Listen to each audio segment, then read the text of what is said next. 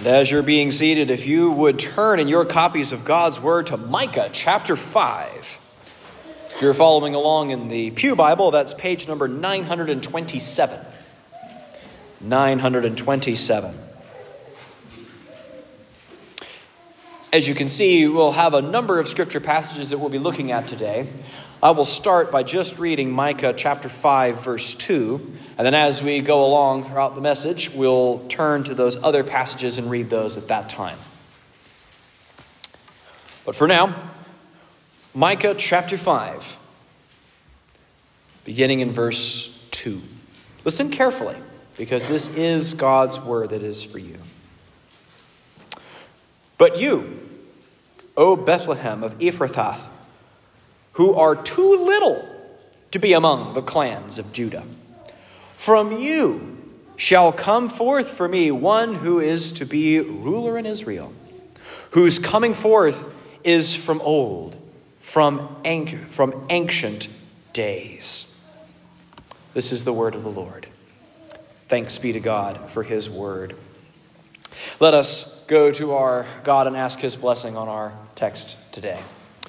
Oh, Jesus, we thank you that you have recorded for us your workings with your people, Israel. And we can look to these promises and see that they were promises to us as well. I pray that we would be encouraged by them and trust you all the more. I ask all these things in Jesus' name. Amen. Amen. Well, we are in the midst of our Advent series. We've been going through in Luke chapter 2 has been kind of the organizing principle for this month. So we are looking at the angel's proclamation of good news. The angel gives his glad tidings and he says that, and the passage that we're looking at today is the section of it that we'll be looking at, is for unto you is born this day in the city of David. This day in the city of David. The reason why I have chosen this is because this announcement of good tidings is something that God had predicted from long ago. In fact, we had read in Matthew chapter 2 the prediction from Micah 5 that had come true. That there was going to be born a ruler out of Bethlehem. This is really a sermon about the fact that God keeps his promises. Have you ever broken a promise that you've made? I know I have. There are lots of reasons as to why we can break our promises. Some of them are because we make a promise to someone that was important to them but wasn't very important to us. It was a small thing. We promised our children we would take them for ice cream if they behaved, but we forgot. We weren't able to take them. And we wrote it off as like, well, this is one thing, we'll make it up to them at some other point later. Or perhaps we have broken promises because we made a promise and then realized we couldn't keep it. We had promised someone some time, but we realized we didn't have any time to give. We had promised someone some money, but we realized we didn't have enough to provide. And so we break the promises because we are unable to fulfill them. And sometimes we make promises that we just simply can't live up to at all. The thing that we had promised would be great turns out to not be all that great at all. We were able to misjudge what we were actually able to do and how the others would perceive that. We've gotten very used to this kind of life. It's not only failings of promises between children and their parents, but also promises between the contractors and the things that they'd say that they do. Even when there are contracts involved, promises are broken. And we're so used to that we would be forgiven to assume that God works in the same way.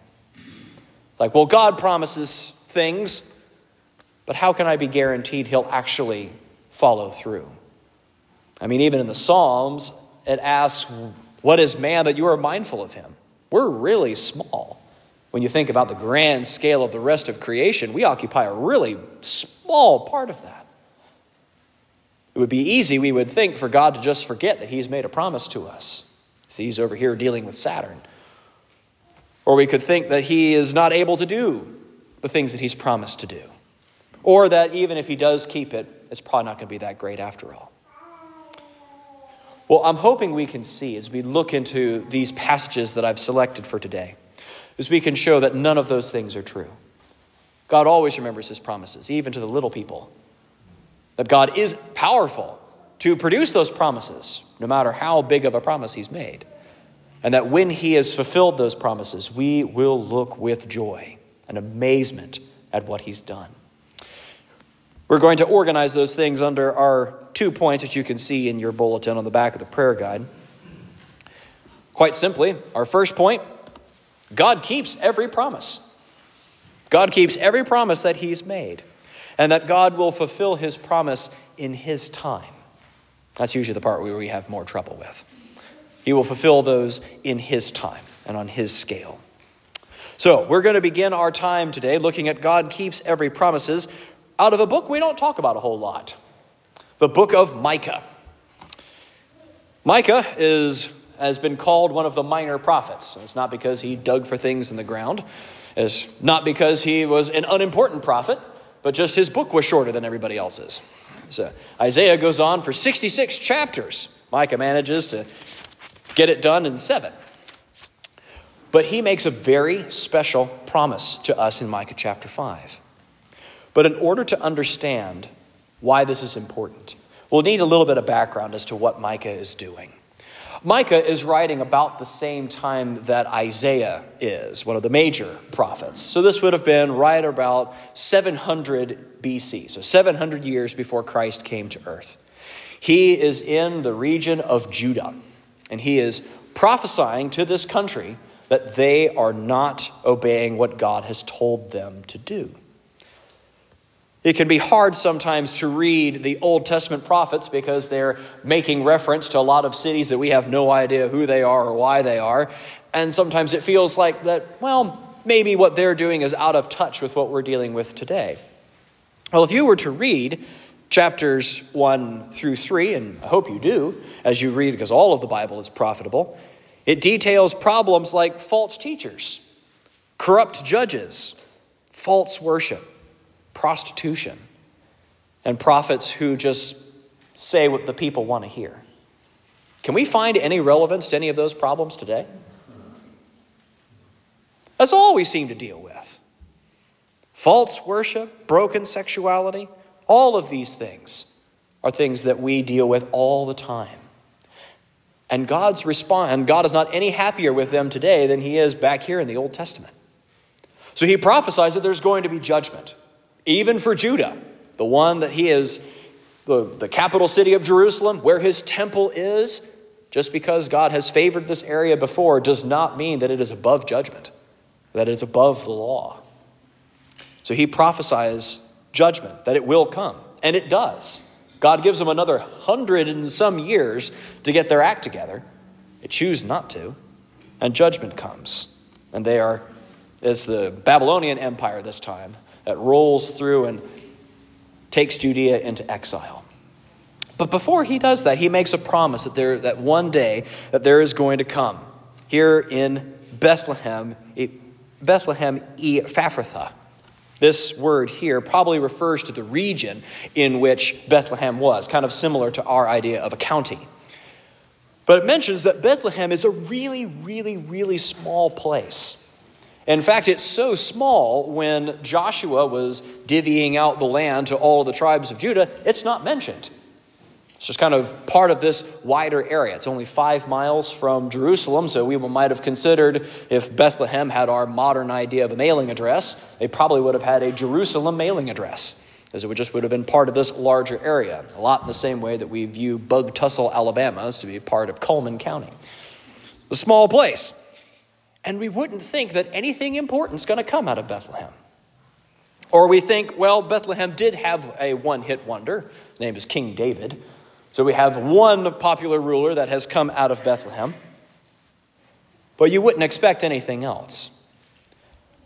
But here, what is being prophesied is that there is going to be a ruler that's going to come. One long anticipated from Ancient of Days that is going to bring peace to the region, as it says in verse 5. Now I can imagine, because this prophecy is made, And this prophecy isn't fulfilled for another 7 centuries.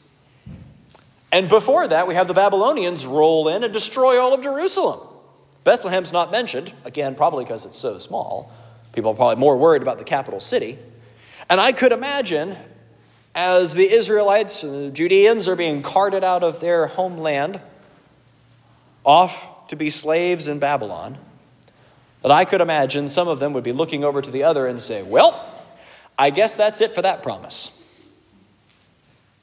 Bethlehem's not even there anymore. I guess this ruler's not coming, because we've just been taken over by one of the greatest empires the world had seen up to that point. And I could imagine there was probably the one sitting next to him, who's very spiritual, who was saying, it's like, well, Micah had promised that there was still going to be one to come. And I can imagine the cynic next to him that says, yeah, you keep believing that. The destroyed city. Our eyes tell us nothing's coming. And I could imagine that force of that argument gets stronger and stronger with each century that goes by. It's been 100 years since we've made that promise. He's not coming. It's been 200 years since that's promised. He's not coming. It's been 700 years. He must not be coming. Until we get to Matthew. And he comes. The ruler that was expected is Jesus. So do you see how God fulfills promises? He didn't forget. Did he fulfill it within 10 minutes? No. But he does it in the fullness of time. When the time was right, he sent his ruler to come and bring peace. He always remembers. I hope that this will give us confidence for us. When God has made a promise to you, he will fulfill it in time. Maybe not to your time scale, but he will fulfill it in time. It mentions in Psalm 103 as the one who heals all of your diseases. Some of you have been struggling with diseases for a long time. We've been praying for a long time that we'll be freed. It might not happen immediately. Might not even happen in this life. But those promises will be fulfilled. We can see from this thing, the reason why it's not being fulfilled is not because God forgot. But maybe it could be, if you're thinking, it's like, okay, well, maybe God remembers, but maybe God's just not able to do the things that I need him to do. Well, for that, let's turn to Isaiah chapter 7. If you're following along in the Pew Bible, that's page 679.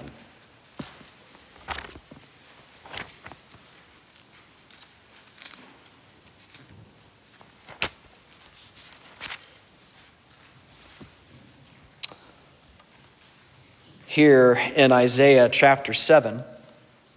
Again, this is written right about the same time that Micah was being written.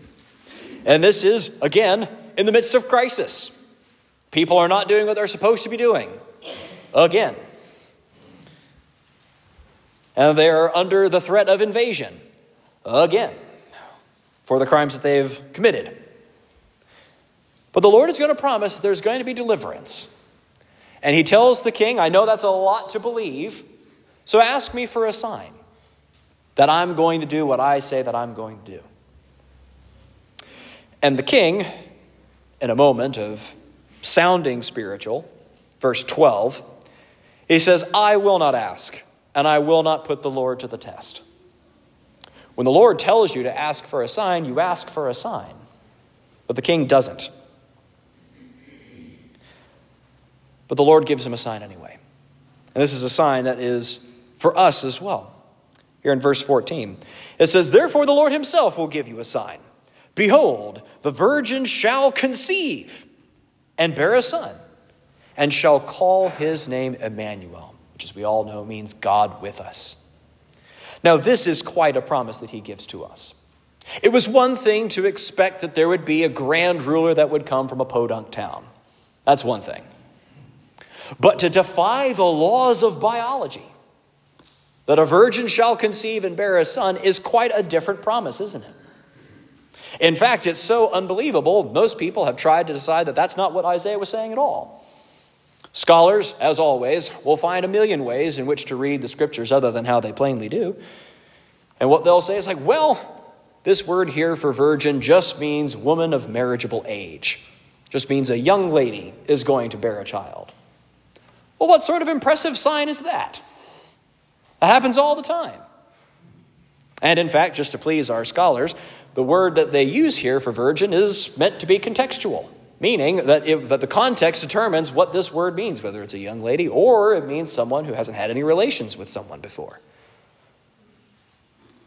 And of course, the best interpreter of Scripture is in fact Scripture.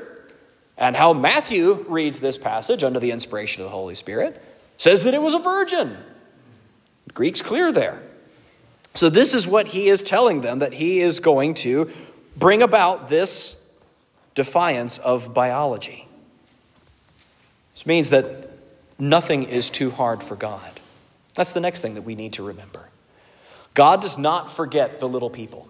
He's not forgotten you. You didn't slip through the cracks, didn't get lost in the paper shuffle. And also the reason why you haven't had things happen is not because God was unable to do it. Because we see that that was exactly fulfilled in Matthew. A virgin did conceive and bore a son and called his name Emmanuel. Again, that was 700 years later. But the Lord can do miraculous things. Now, oftentimes we are searching for that moment of dramatic divine intervention in our lives. We like to see the suspension of the natural order of things to get the things done that we want to. And actually, that's not very common, not even in the Bible. We tend to think, back in Bible times, you were tripping over miracles every other day. We really weren't. There were hundreds of years that was going by. If you were to sit down and read 1st and 2nd Kings, you can cover a few centuries of Israel's history. And most of that was just like today. Had to get up, had to go get the groceries, had to take the kids to school, had to bring them back, and nothing miraculous happened. So only occasionally does the Lord step in and do miraculous things. Not because he runs out of battery to do those sorts of things, but it's because he governs the world and such. Most of the time, he doesn't need to do those things. But he likes to give us the miraculous just to show us that he can, and to be reminded of that. But I remember in a circumstance of him working all things naturally, I remember I was driving home from a presbytery meeting one time, and someone pulled out in front of me and then went extremely slowly along this main road. It was a moment of sanctification for me. I don't like being slowed down. And the person seemed to only do that for just a little bit, like maybe a block or two, and pulled back out. And I couldn't understand why someone would want to go that slowly. And I was going to begin complaining as I went on down the road until around this blind curve, someone had crossed the double yellow line and was speeding around the corner. And had I not been slowed down by this little car, I almost certainly would have been involved in what would have been a fatal head-on. Because it was a main road, I would have been going fast, and this person was going even faster. Now, was that a miracle? No. A miracle would have been God picked up the car and put it up and over and dropped it down. He didn't need to do that. Just a little car, just to slow me down, and to also remind me that he has purposes for traffic. The Lord can work through all these things. So when we ask for a divine healing, if we get it, that's wonderful. That's the Lord's working. But if we don't, it's not because God forgot. It's not because God was unable to. He fulfills his promises. So that means he has something for us to do. And he's doing something in our lives. And the things that he is doing are far more than we can ask or think. Turn with me just a page or two over to chapter 9 of Isaiah, as he delivers more about this coming child into the world. In Isaiah chapter 9, and he gets us to verse 6.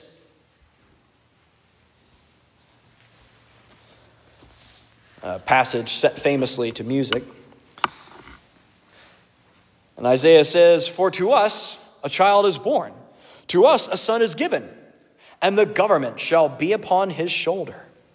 And his name shall be called Wonderful Counselor, Mighty God, Everlasting Father, Prince of Peace. Of the increase of his government and of peace there will be no end. On the throne of David and over his kingdom, to establish it and to uphold it with justice and with righteousness, from this time forth and forevermore. The zeal of the Lord of hosts will do this. Can you see how this prophecy keeps evolving?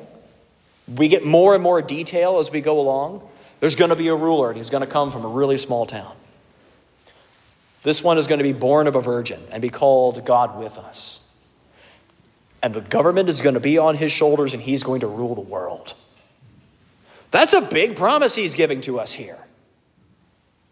I mean, look at how this person's being described. Some scholars have worked through the language that's here. It talks about wonderful counselor. This does not mean someone who's sitting in a chair with a legal pad asking you to talk about your thoughts. What counselor here is referring to is a wise ruler. Someone who's very capable of what he is asked to do, to administrate a government. And he is a wonderful counselor. And he is an everlasting father. The relationship that he has with his subjects. This isn't some distant, far-off ruler who doesn't really understand how his policies are going to affect everybody else who's around him. That he views his subjects as his children. Someone who he deeply cares about. And one who's very approachable. It's called the Prince of Peace. Now, he's not called the prince instead of the king of peace. The king of peace is like he's somehow demoted. He can only put a little bit of peace. No, the word prince here is basically akin to our word of administrator. He is one that's able to administrate and to distribute peace, shalom, wholeness. And then, of course, the one that I've skipped here, Mighty God. That's quite a title, isn't it? This is going to be God himself that's going to ascend this throne. And that's why we can look into verse 7 with confidence. That the increase of his government and of peace, there will be no end. We're not accustomed to that, especially here in America. Things upend every 4 years. It's like, well, it's great we've got this now, but we know this ain't going to last. We're used to that. But here, what God promises is that there's going to be a ruler that's going to come. This is what we see in Jesus, that he fulfills this promise. The reason why I have put this under in our kind of organizing verse of this day in the city of David is we tend to look at these prophecies of the Old Testament, the things that God promises to us, as in one category of reality. It's like, okay, well, here's myth. Here are the good stories that can kind of keep us going. And that's not how we should look at this. This is real history. Isaiah wrote this down on a particular date in the calendar. We don't know exactly what day that was, but let's say it was April 19th of 700 BC. And it was fulfilled in year 1. December 25th, let's say. Some say it was April 4th, but we'll not get involved in that. There's a specific date on the calendar in which Jesus came. Really fulfilled in history. The due date has come, and Christ has arrived. But now you may say, now wait a second.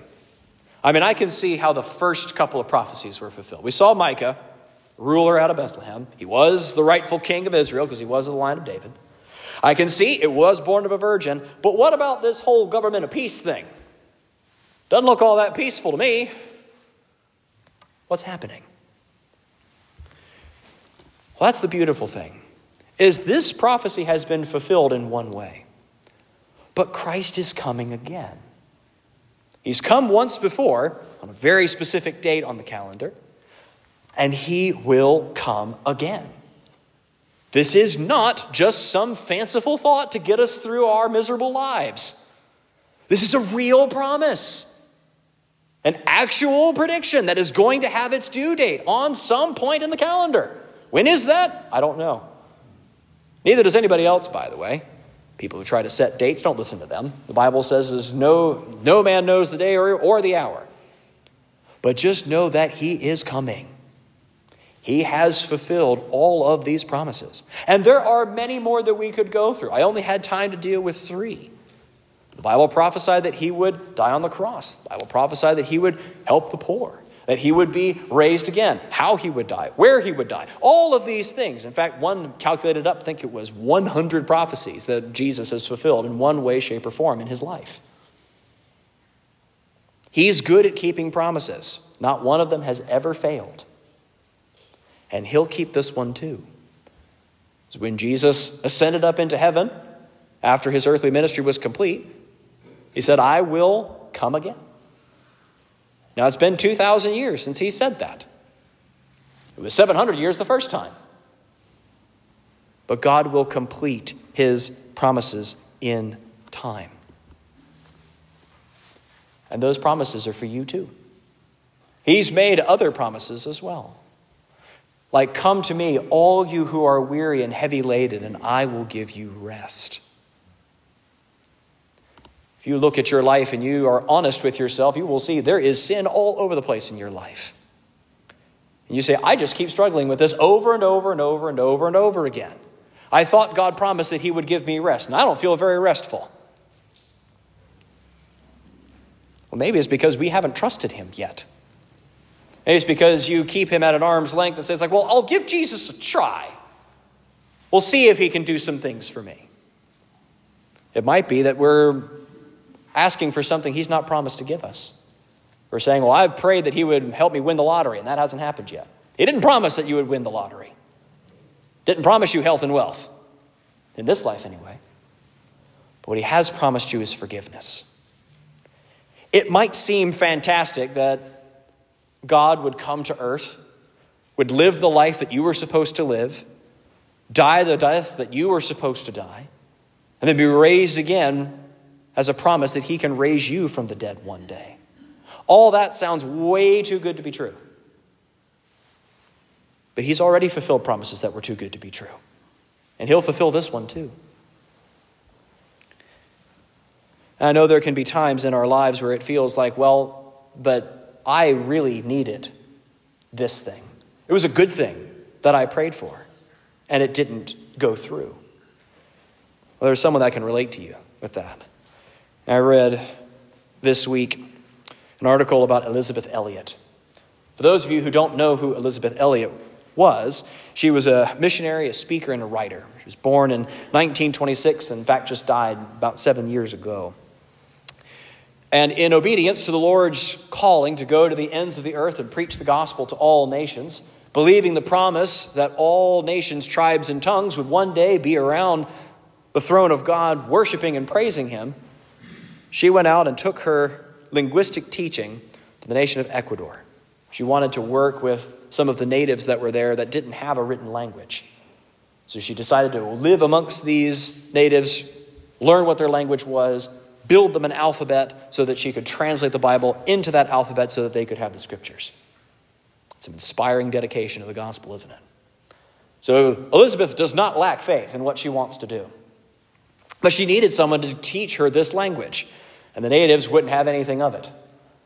But she came across a man whose name was Don.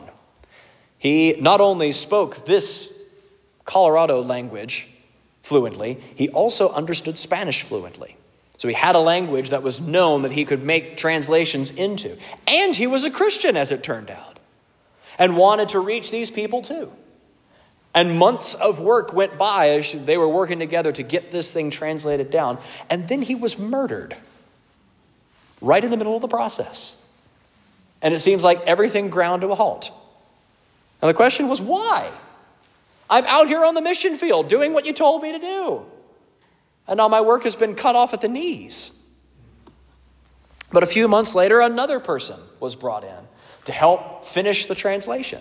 And after many, many more months of work, charting all these things out on pieces of paper, had the vowels, the consonants, got all these things together, and had compiled it all neatly into this pack of papers that she'd be able to take to other linguists who'd be able to pick up her work where she left off. She'd been called to another area in her life and was set to head back to the United States to go and fulfill another mission work. And everything that she had packed into one suitcase was stolen. All of that work, once again, dropped away. Why? It seems like God was working against her this whole time. Well, she took away a few conclusions from all of this. This comes from her biographer. It says, however, in time, Elizabeth reached a number of solid conclusions about such incomprehensible developments.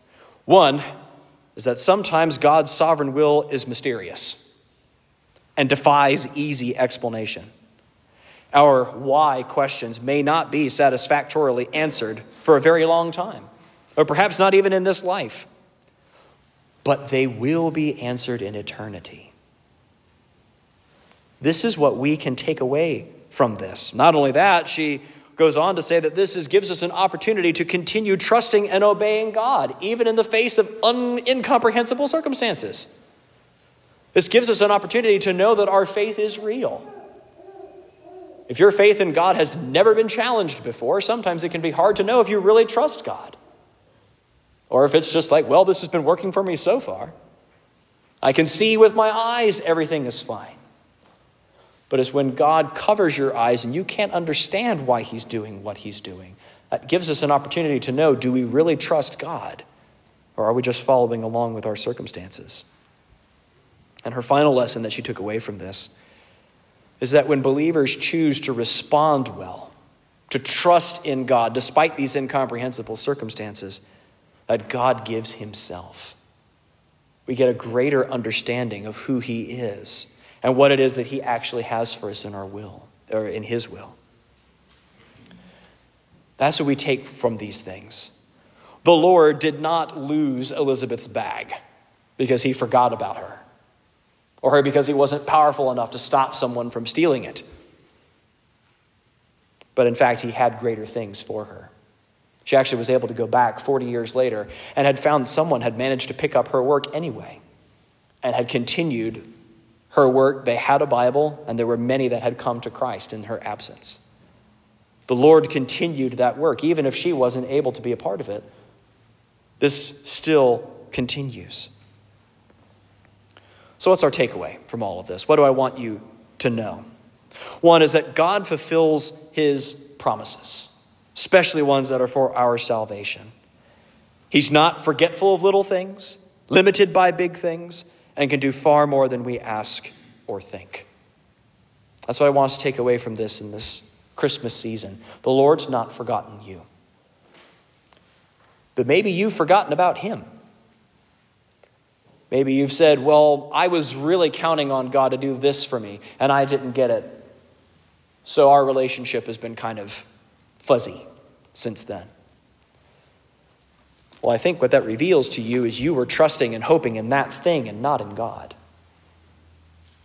And if that was the case, then that was the kindest thing that God could ever show you. Anything else that you're going to trust in is going to disappoint you.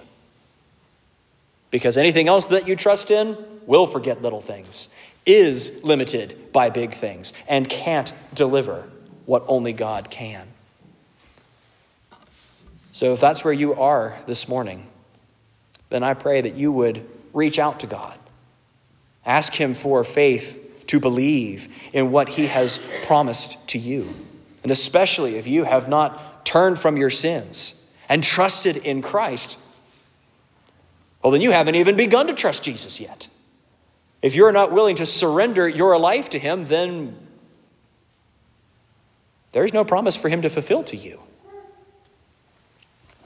So if you've not put your trust in him, today is the day. Reach out to him. And I promise you, he is mighty to save and transform. Let's pray. Our Heavenly Father, our mighty King, our promise keeper, I thank you for what you've shown us out of your word today. I pray that we would remember that you don't forget the little people, that you don't get held back by the big things, and that what you promise is more than we could ever ask or think. So I pray that we would have a greater faith in you today, that we would look to our Savior with expectant hope, that you will fulfill all of our promise, all the promises to us, most notably, that you will bring us to heaven, and that one day you will return and bring peace to this whole world. Let us live in light of that. It's in Jesus' name we ask these things. Amen.